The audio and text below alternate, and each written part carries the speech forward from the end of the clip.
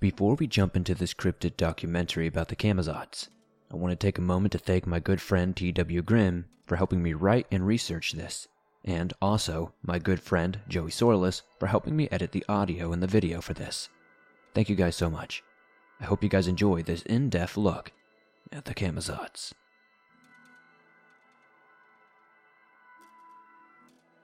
Long before the Spanish conquistadors ever set foot in the region that would eventually become the country of Guatemala, a Mayan people known as the Quiche were one of the dominant cultures of the Guatemalan Central Highlands. Their influence extended as far as Antigua and into the coastal areas of Escuintla. In modern times, it has been estimated that roughly 1 in 10 Guatemalans is of Quiche descent, a testament to the prolific and enduring presence of this ancient culture. The known history of the Quiche starts with a 13th century invasion by a number of Toltec Mayan warlords from the Yucatan. Prior to their arrival, human habitation in the Central Highlands mostly consisted of small villages, existing in peaceful harmony with one another. As the Toltec warlords conquered new territories and fought to extend their sphere of influence, the pre-existing indigenous populations were absorbed into a new cultural network of opposing factions, including the Quiche and their bitter rivals, the Quetzalcoatl Empire. Tensions over claims to arable land ran high as the fledgling kingdom struggled to feed an ever-increasing population.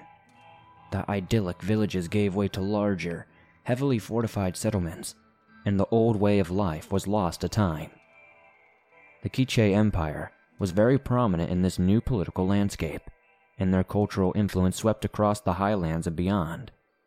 The Mesoamerican gods of the marauding Toltec armies were incorporated into the religious beliefs of the Quiche, who proceeded to spread this hybrid of cultural lore far and wide.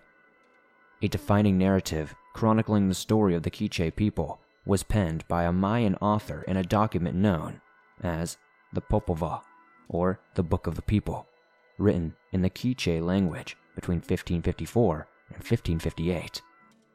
The Popol Vuh tells the story of their creation, the exploits of the protagonists known as Mayan hero twins, and general history of the Quiche people. The Book of the People mentions a bat god called Camazotz, whose name literally translates to death bat. Camazotz is a horrifying entity that can best be described as a humanoid, leaf-nosed bat from hell. He is often depicted with a dagger in one hand and a human heart in the other. It has been speculated Camazotz is the Quiche version of the older bat god that was worshipped by the Zapotec death cult. The Zapotecs dwelled mostly in the southern Mexican state Oaxaca, where they likely witnessed hordes of bats flying out of the sacred cenotes at dusk. The Zapotecs associated bats with darkness, death, and sacrifice. Camazotz plays a pivotal role in the Popol Vuh. It is depicted as a multitude of bat-like monstrosities who inhabit the underworld. During their adventure in the underworld, the Mayan hero twins are forced to spend the night inside the House of Bats, where they sleep inside them, blowguns for protection against the bloodthirsty Camazotz inhabitants. The bats fall silent to trick the twins into believing the sun had finally risen, thus ending their night of terror. But when one of the heroic brothers pokes his head outside to confirm that all is well, he is promptly decapitated by one of the lurking bat creatures.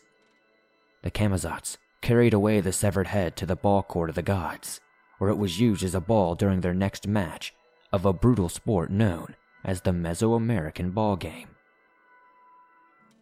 Camazotz appears again in Part 3, Chapter 5 of the Popol Vuh, this time as a humanoid with a head like a bat.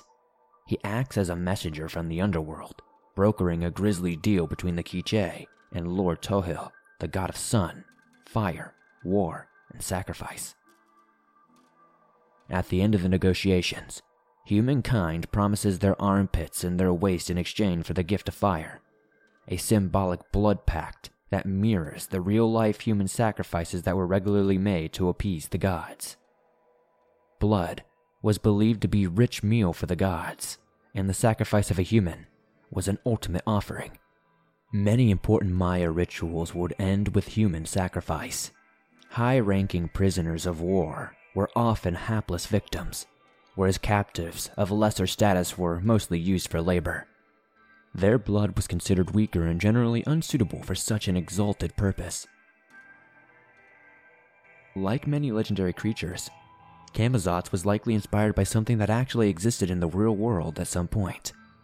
In this case, the culprit may have been Desmodus draculae, the largest species of vampire bat to ever exist.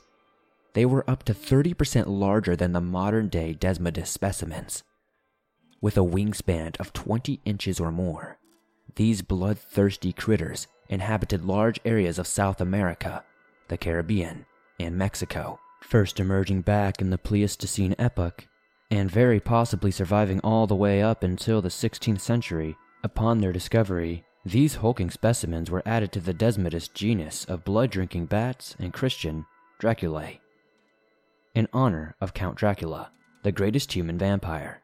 Not only was this species both the largest vampire bat and geographically linked to the Camazotz legends, but their facial features were very similar to carvings and other depictions of the legendary bat god.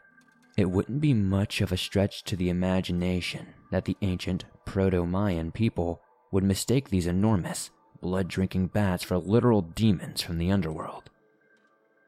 The end of the mighty Quiche Empire, and by extension, Camazotz, and all the rest of their gods, loomed darkly on the horizon with the arrival of the Spanish conquistador, Hernan Cortez. His men captured the Aztec capital of Tenochtitlan and began looking to expand their reign beyond the city walls. 2 years later, Cortez employed the services of Pedro de Alvarado to embark on a fact-finding mission in Guatemala. He brought 120 horsemen, 300 soldiers, and 200 Mexican warriors along with him. Alvarado was a notoriously sadistic man who had helped massacre the Aztecs a few years earlier. As he made his way towards the highlands, he met the Quiche in battle near the present-day city of Quetzaltenango. As news of the approaching Spanish war machine spread across the land, the Quiche tried to form alliances with neighboring tribes, but they were unsuccessful in this venture. They were doomed to face the ruthless Spanish forces on their own. Alvarado claimed his troops clashed with 30,000 Quiche warriors on the battlefield. According to legend, Alvarado fought their leader during the battle and cut him down. The fight concluded with a decisive Spanish victory, and they burned the Quiche capital city to the ground. This crippling defeat, and the sweeping plague of smallpox and other European diseases the Spaniards had spread along their march, brought the once powerful Quiche to their knees. Their centuries-long domination over the Central Highlands was over, and their cultural influence was soon replaced by that of their conquerors. The Maya religion became dormant under the brutal suppression of the new ruling elite. The old ways were largely forgotten until the early 1700s, when a Dominican friar developed an interest in the Popol Vuh. Believing it to be both an interesting and important historical document, he decided to translate it into Spanish, a difficult and painstaking process. First, he wrote down the original story in the Quiche language, spelling the words out phonetically with Latin and para characters. After this was accomplished, the friar started another column beside the Quiche script in Spanish, arranging the text in this manner for easier and more accessible reading. The original document has been lost and rediscovered multiple times in the past 300 years, most recently popping up in 1941 at the Newberry Library in Chicago, Illinois.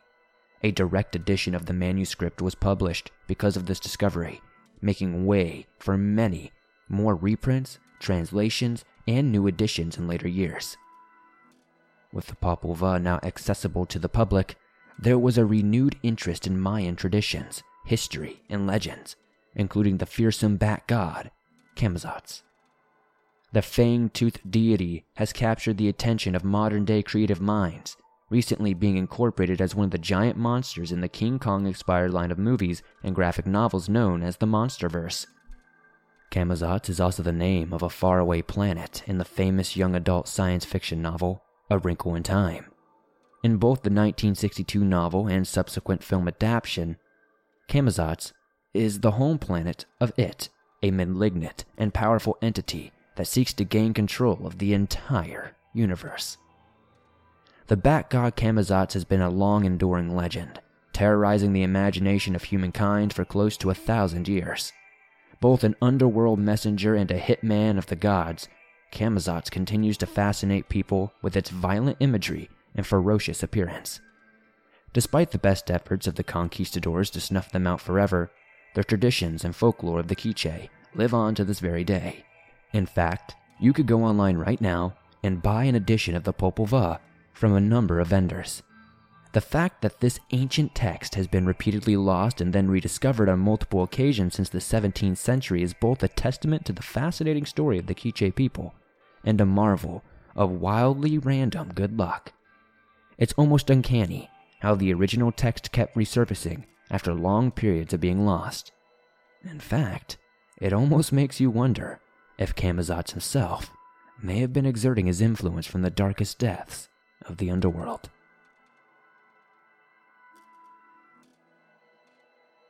Thanks for watching this in-depth and fun documentary on the Camazotz, the Death Bat. I hope you guys enjoyed this, and if you did, please hit that like button as it helps me out a ton. The more likes this video gets, the more YouTube promotes it to fresh new eyes, and I'd love for new people to learn about the Camazotz. I do apologize for butchering the language. I did my best, and hopefully it was good for you guys, and hopefully you guys learned something new today. If you have a cryptid that you would like me to do an in-depth look at in the future, be sure to comment it down below. I'd love to see what cryptids you guys would like to see me talk about. If you're interested in seeing more documentaries similar to this one, check out my official cryptid documentary playlist. I've covered all kinds of cool cryptids that you may not have heard of before. If you're new to the swamp, why not join us? Hit that subscribe button and turn on notifications to never miss a new video, as I upload them nearly every single day, and all things natural and supernatural. If you have a scary story that you would like to share in a future video, whether it be an encounter with a cryptid or something different, send it in at swampdweller.net. I'd love to share it on my podcast in the future. If you guys are on the go and don't have YouTube Premium, but would still like to listen to your favorite Swamp Dweller scary stories wherever you go, you can download them absolutely free from iTunes, Spotify, Stitcher Radio, and just about everywhere else you find your favorite podcast online. If you would like to support the Swamp outside of hitting that like button, subscribing, and giving us a 5-star rating on iTunes, maybe check out the merch store. I've got t-shirts, hoodies, and more, and I'd love to see you guys wearing some cool Swamp threads. Join me on Facebook, Instagram, and Twitter, and I'll see you guys soon with another creepy video.